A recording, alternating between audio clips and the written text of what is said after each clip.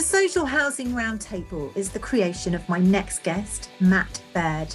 He has 10 years' experience recruiting in this sector and understands firsthand the issues that surrounds tenants, providers and the homeless. His aim is to collaborate with as many organisations involved in affordable housing across the UK so that a change can be made to help everyone in need of a home. Let's find out more. Matt, welcome to Tea Time with me, Ali Monjak. How are you today? I'm good, thank you. I'm good. It's going well so far. It's been a busy week, but can't complain. Hope you're well too. I am, yes, yeah. As I was saying before we came on, I just, I've had one of those days yesterday, but I'll get over it. It's one of those things. So, I mean, some really exciting stuff going on in your life right now, and talk about the fact that you've had a career, haven't you, in social housing recruitment for 10 years. Yeah, absolutely. So I fell into it as many people do, both recruitment and social housing. I remember someone telling me on my first day, oh, we're going to get you onto our social housing division. I thought, how do you recruit for tower blocks?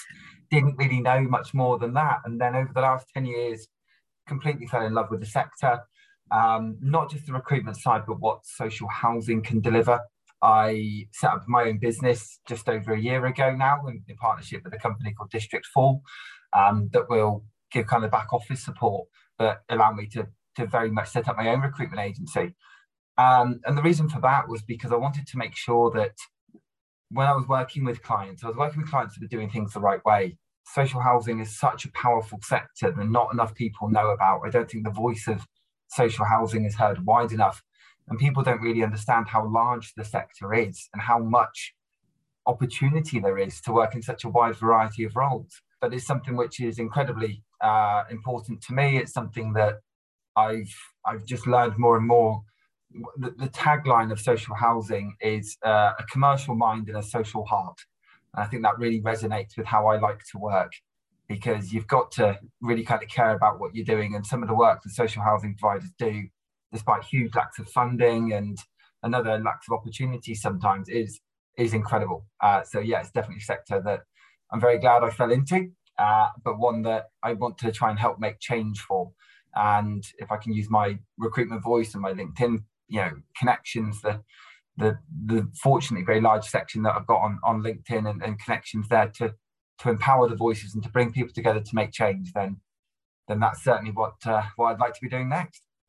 Fantastic. That sounds like you're on a real mission to me. So, I mean, obviously there has been highlighted in, I'm not sensitive about these things. It was actually on ITV, and some of the journalists there had sort of uncovered how bad some of the social housing settings were, and problems with landlords who would not actually repair properties or get rid of mold, and I mean some real shocking stuff. Right. It's you do see, like I said, you had the ITN and the ITV kind of stories that came through. Then recently you've had the young guy Quajo who's come forward and really kind of again highlighted a huge issue with the sector. But those are, and this is where the difficulties lie. There are thousands and thousands of housing associations in the UK, as well as local authorities providing accommodation, temporary accommodation, elderly support, learning difficulty support, mental health support, etc., etc. And yet the stories that always break are those about the negatives in the sector and the issues with housing and what's going on there. It's not to take away from what's going on. And when you notice some of the businesses that have some of the poorest stock tends to be the term that people use in social housing to discuss the properties that they own. When they're discussing the poorest stock and discussing the issues around it, it tends to be the very large organisations that are getting highlighted. Now, whether that's because they have more stock or not, that's to be debated. But certainly, L&Q came through, Clarion have come through, and these are big businesses with big voices in the social housing world. And I mean that in both terms. They are a business. Yes, they might be not for profit, they might have their own kind of stakeholders, etc., but they are a business. And when your business is unfortunately failing in some areas as they have been, and this isn't in any way, shape or form to cast shade or anything along those lines on what the big businesses are doing, because they also do an awful lot of brilliant work. But they are short, from what I gather, on either housing officers or frontline staff. In some places, you find a housing officer maybe looks after 500, 1,000 properties, something in that area. And of that, a small percentage will actually have regular support and regular help that they need, because a lot of people who live in social housing are actually fine. And there's a big stigma around social housing, as people who live in it are, somehow involved in drugs and alcohol and have mental health needs, etc. There isn't. The majority of people who live in social housing are A, brilliant people, but B, have no issues paying their rent or anything along those lines. They just live in affordable accommodation, which for so many people is difficult to find on its own these days. And yet there are also these horror stories of some of this terrible accommodation that is out there. And the debates go on in terms of where the money that gets pumped into these large organisations does go, and what is being done to change it. Because there was some acknowledgement, I feel, from a big perspective of, actually holding our hands up, we've made a mistake, but actually there wasn't, in my opinion, enough of that. I don't feel there was enough accountability. I don't feel there was enough people kind of come forward and say, actually, this is wrong, we have messed up, this is what we're doing now to fix it, or this is the report we're going to do, or this is the people we're going to hire to come in and fix these problems. It was more, oh, we know there's a problem, we were going to knock down that block anyway and replace it with X, Y, Z. Well, that's fine, but that's going to take years. So what are you doing now to fix these problems for the residents living in it? And you can say you're going to move them onto other accommodation or whatever that might be. But unless, if it was me, I mean, and obviously I don't know, I've not worked in a business that size, but I would have liked someone to come forward and just take full accountability of being messed up. We've got this wrong, we're going to fix it. And I feel that would have been a stronger message throughout. Yes, and you do understand the problems, having worked in it for 10 years. And I mean, you obviously, in your recruitment work, you are actually recruiting housing officers and people of that nature. I mean, how many positions are there to do with social housing that you recruit? It is absolutely vast. Because social housing as an entire construct, it isn't just your council housing, as it used to be called, or anything along those lines. It covers domestic violence support and refuges. It covers mental health needs and services. I work with a lot of charities. So I worked with Mind before in the Salvation Army and looked at their homelessness support. We know there's a big issue with homelessness in this country. So that in itself, you haven't got just support workers and people on kind of the front line dealing with that. You have people going out and trying to acquire property. So if you work in development or property acquisition, there's a whole area there. You've still got marketing, communications, HR, finance, that whole area that goes on. As you say, you've got your housing officers. You've also got assets. So you've got your asset managers, so people who look after the existing stock. And then that gets split into two areas. So you might work in kind of reactive repairs, or you might work in planned repairs and planned maintenance and be involved in the growing and development of new properties. You could be out on the streets working with homeless teams, or you could be sat in the back office talking through people who are coming in through the door saying, I need homelessness support, talking through the legal ramifications and everything that goes through with it. You've got planning permission, often falls within social housing. You've got, and as I said, this goes all the way up to chief exec and directors and beyond. And then you've got a whole area which I call communities work. So housing and communities have often kind of come together into one area, and actually they are two separate things, because our community, community is such a broad term anyway. Our community works with yourselves and works with the residents that are involved in the areas that you work, because some housing associations work nationally. So how are you making sure that the community of your housing association or your local authority is working together in collaboration is absolutely key. And then you've got equality and diversity roles, because that's massive. A lot of people we work with and the tenants we support are from any of the 9 protected characteristics. So it's how do we get their voices heard, and what do they actually want? And there's resident engagement roles. It is hugely vast. I feel that there isn't enough knowledge really in terms of at school age, certainly, for people to understand just how vast this sector is and why you can get involved. Because some people just think of it as, I don't want to be a support worker. I don't want to go and work in care. A lot of people, and the vast variety, the vast kind of sector of social housing, don't do domiciliary care. They don't do medicine. No. They don't do hands-on hygiene. It's helping people understand how to support their tenancy. So there's legal understanding, and there's paperwork understanding, and it's looking at casework, etc. And then it's actually caring and looking after people, and then working your way up and through to whatever level you want to be. And as I say, there's so many housing associations and local authorities in England and the UK alone, never mind America, Australia. You know, these countries have all got massive things too. So if people want to take their skills abroad, they can do. That sounds amazing, actually, and like a real career opportunity. And so many people, when they get into housing, never leave the sector. It is something where people say they fall into it, and you'll find they've had 30, 40-year careers, but not doing one role. They've done 10, 15, 20 different roles. They'll be project managers. They'll be working in development. I'm just looking at my list of roles here. You can work in administration. You can work in benefits. You can work in business partnerships. And yet they stay in the sector, but their careers just take them into areas they never thought that they would. And it does sound like, it is very rewarding, as in terms of, that there really is a need for affordable housing, isn't there? And that is the problem in the, during even the pandemic. I suppose that has kind of exacerbated the situation, because house prices have gone through the roof, haven't they? And private rents and house prices have got to a stage where they aren't affordable for the majority of, in the way that they used to be. I completely agree. There was also, during the pandemic, a lot of hotels, a lot of B&Bs and others, which were obviously closed for other reasons. We didn't have anybody living homeless during the pandemic. We didn't have that for a year, 18 months. And yet, and I'm not casting blame here, but because then obviously they could open back up and you could bring people back in, those floors which have been set, in the big hotels, which have been set aside for anyone who was homeless to just have somewhere to live during what was going on, were evidently closed. But those people still need somewhere to go, and they still need homes. And I was talking with the director of housing yesterday. I met him for lunch, very good friend of mine. And he was saying how there are thousands and thousands of people living in Birmingham alone, nearly 4,000 people living in temporary accommodation, some of which really isn't fit for purpose, but it is what it is, hostels, etc. And there's a gentleman there who is in that much debt from previous arrears, from poor decisions, from how his life had gone off the rails, that he will never be able to get sign off from a housing association for a flat anymore, or for a property. He will never be able to do it. Oh. Now, he's also never going to be able to pay off that debt. Now, a housing association, the gentleman I was speaking with was saying, look, I will take him on. I will give this gentleman a chance. But evidently, we need the council, who are telling us they will never chase that debt because they know they will never get that debt, to write it off and give this guy a chance.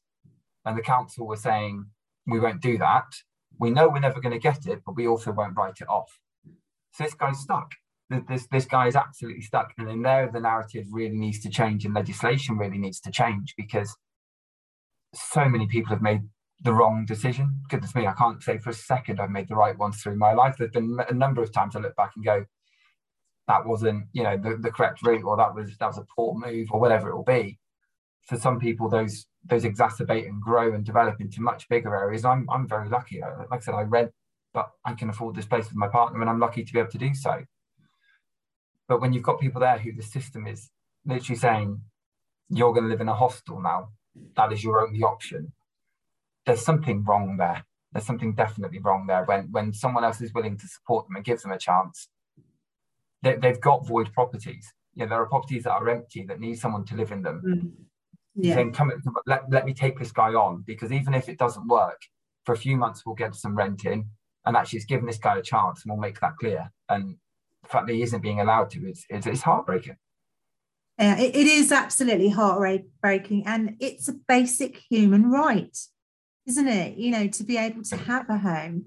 And, some people have been through, I've done a lot of interviews over the years with homeless people, and, surrounding charities and organisations that help them. And, to understand it, when they've been through that level of trauma, it's really difficult to build yourself back up again, isn't it? Hugely so. And trust is a massive part of that comes with it. But equally, trying to build yourself back up and kind of willing to put your hand up and go, look, I want to change, and I want to make this work. You need someone to give a chance on you. And quite often as a society, there is a stigma that goes with people who live in social housing. There are people who we go, oh, they live in a homeless hostel, whatever it'll be, they can't be doing very well, or whatever that might look like. I work with some amazing businesses. There's one business guy I work with who's doing some amazing work at the moment. He lives in a hostel at the moment. He took some wrong paths when he was younger. He has sorted his life out. He's come out of the prison system. He's now doing some amazing work and lives in a hostel and works from home in his hostel. And he'll, at some point he'll get moved on accommodation, but he's doing brilliantly. He was given a chance. And I think this is where the big issue lies, is there are so many, as you've mentioned there, in terms of the homeless side of things, there is still this massive, massive issue, both in terms of how society sees it and in terms of, the resources we need to fix the problem. And they just aren't there because they aren't being funded centrally enough, certainly in my opinion. The amount of cuts we've had from the mental health side over the last 10, 12 years, it's horrifying compared to the amount of mental health provision that's out there now compared to where it was. And you see businesses and charities fighting for their lives to just kind of stay going because they have to, because the people who use them, the service users, are so reliant on them as a system. And as you've mentioned, housing is a basic right. And if you can get someone into a house, if you can get someone their own home, the amount that can change overnight is unbelievable. And I've got a roundtable coming up discussing homelessness and its pairing with domestic violence. And there was a report that came out from the Domestic Violence Commissioner last week that said housing is not a part of domestic violence support. And it got a huge amount of backlash. It was horrible to see, because if you are going through domestic violence and you've got young children, if you are going to leave that, if you finally have the courage to step up, because there's so much that goes into it for people to even get the courage to step up and say help. If you don't think that there's anywhere for you to go and your children to be safe, you won't leave. So we have to be doing more. And housing is a massive, massive part of that. And having accommodation available for people is everything. Absolutely. So when is that taught then, Matt? The domestic violence, I knew you were going to ask, and I was going to put it up. So that one that's on the 22nd of March with Layla Doughty. The roundtables that I run are free. They are every single Tuesday at 11 a.m. and we discuss a massive range of topics in some way connected with the social housing sector. So Layla Doughty is who has an Instagram platform and a business called Layla Please Tell My Story, which is all about empowering young people and their voice, domestic violence survivors and their voices, and trying to make real change in the sector. I've got next Tuesdays, we've got Natalie Rose Joseph, who is a marketing and communications professional, but who works with Arnshaw Women's Aid. That is about changing the stigma of social housing. We've got a huge range coming up. We're discussing customer experience being a buzzword in social housing. What does that mean? We're looking at creating a carers network within the sector. We're looking at what does the new framework for flexible working look like. We're discussing getting contractors to use their corporate social responsibility targets to support tenants and communities rather than other services, really kind of giving back to the sector they work in. We have a gentleman coming on to discuss being an interim consultant in social housing, because you get anyone who's an interim contractor. There are so many opportunities for those in social housing too. We've got one on cuckooing and county lines, which is I've got the amazing Nikki Holmes joining me on that, but that's a really, really interesting, also very harrowing topic. We've got about engaging more young people in housing. We've got an innovation in housing project. Lots and lots going on. We're fully booked at the moment till nearly the end of May. We're talking at the moment about whether or not we have to up it to almost 2 roundtables a week, because so many people want to discuss topics. And I genuinely believe this is something that can just continue, because when housing people come together, change is made. When housing people do collaborate and bring forth ideas, there is significant change made in the sector for the better. But there aren't enough platforms for them to do it. And if they are, they often charge a lot of money. And so if I can put something on that gives a free platform to anyone who wants to join to discuss the key issues going on in the sector, then why wouldn't I do it?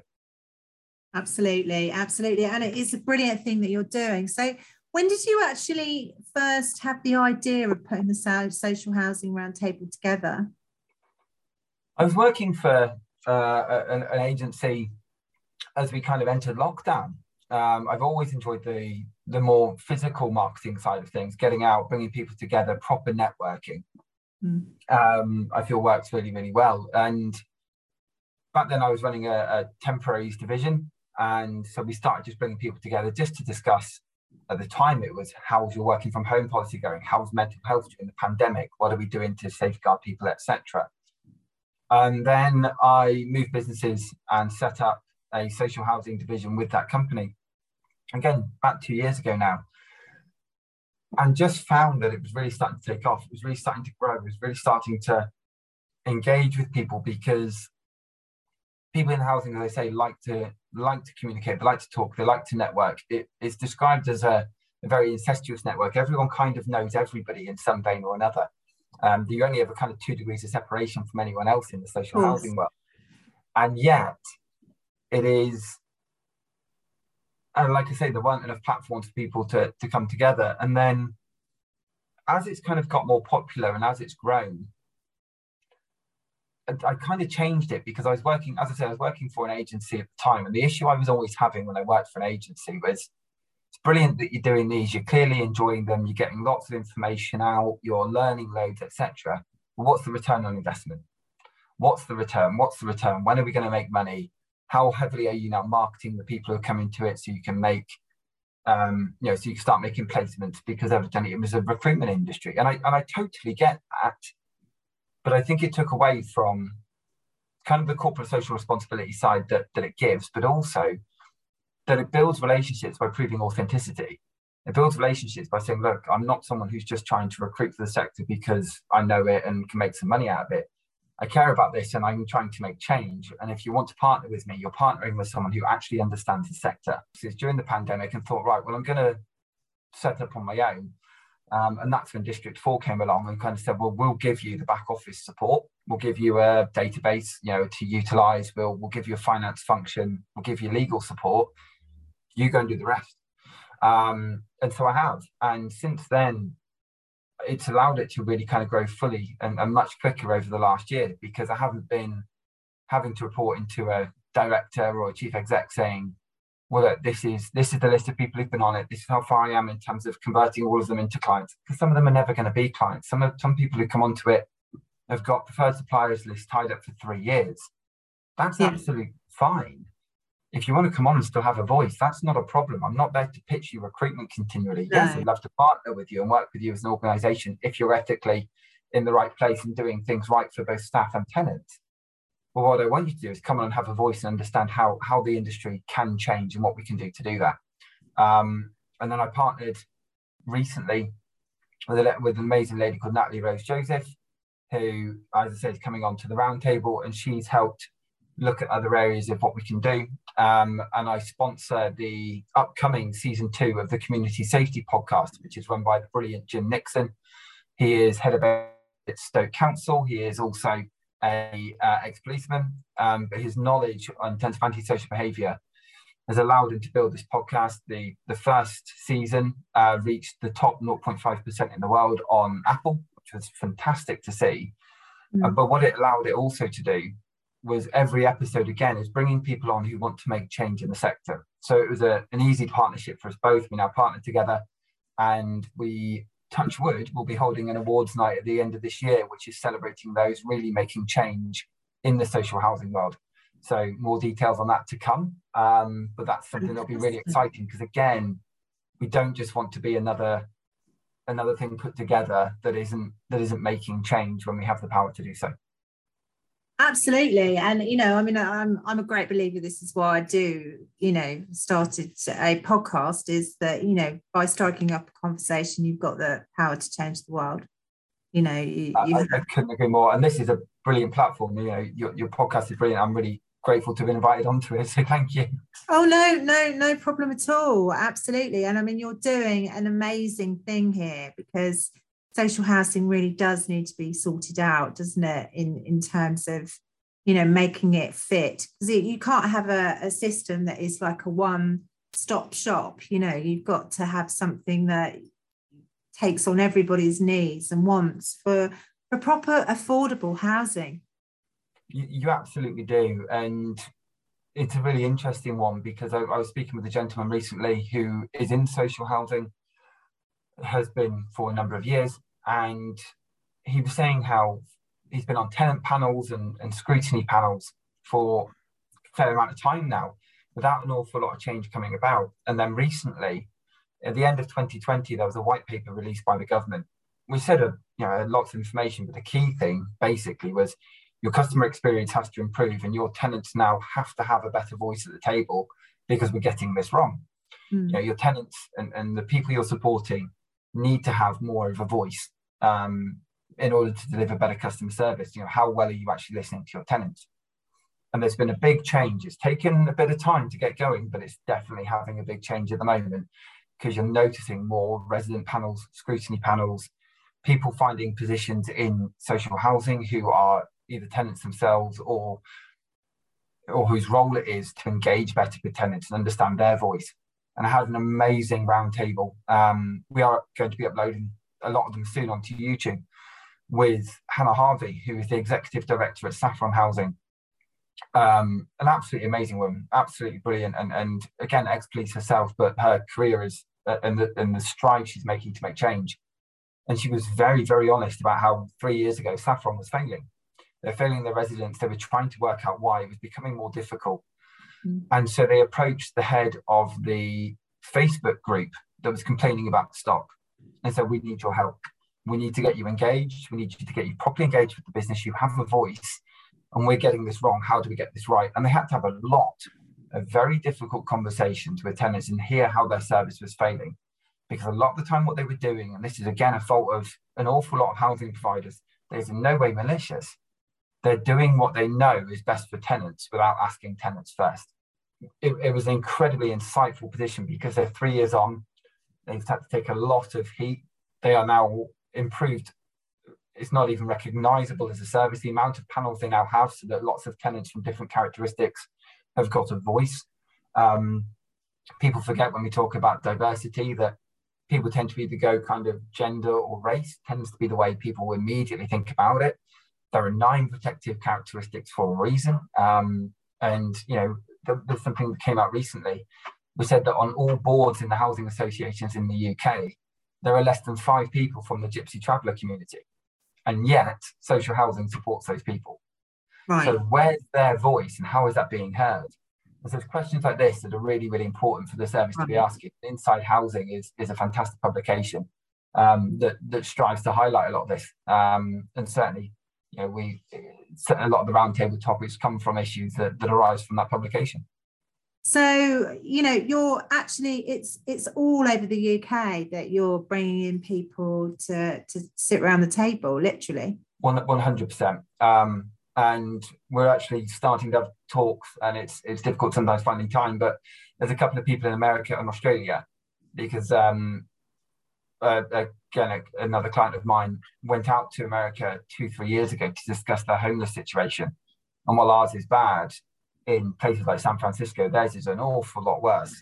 Yes. And we're giving them advice and guidance on what we're doing here to slowly try and kind of turn things around and to at least be somewhere along the journey. And we're much further on that journey than they are. So hearing other voices. The issue that with social housing is nearly everyone who works in it is very, very humble and very, very, this is just what I do, which is a brilliant mindset and superb for the kind of people you're supporting. But it needs champions. It needs people to stand up and go, this is the difference that we're making. This is what we're doing. Really, really, really proud of that, and be more vocal about it, because then more people hear about the service. They'll hear about what social housing does, but they'll also hear about where the shortfalls are. Which is why when you have the young guy who's, Quasio, who's come forward recently and highlighting the issues in some of the big blocks, that suddenly has taken things forward, massively driven things forward, because it's made people stand up and realise, and it's trying to make more people accountable. And I know I mentioned it earlier, but accountability is sometimes sorely missing in the sector. And, if people can be more accountable and then go, right, but I'm going to be the one that fixes this, we will see significant change.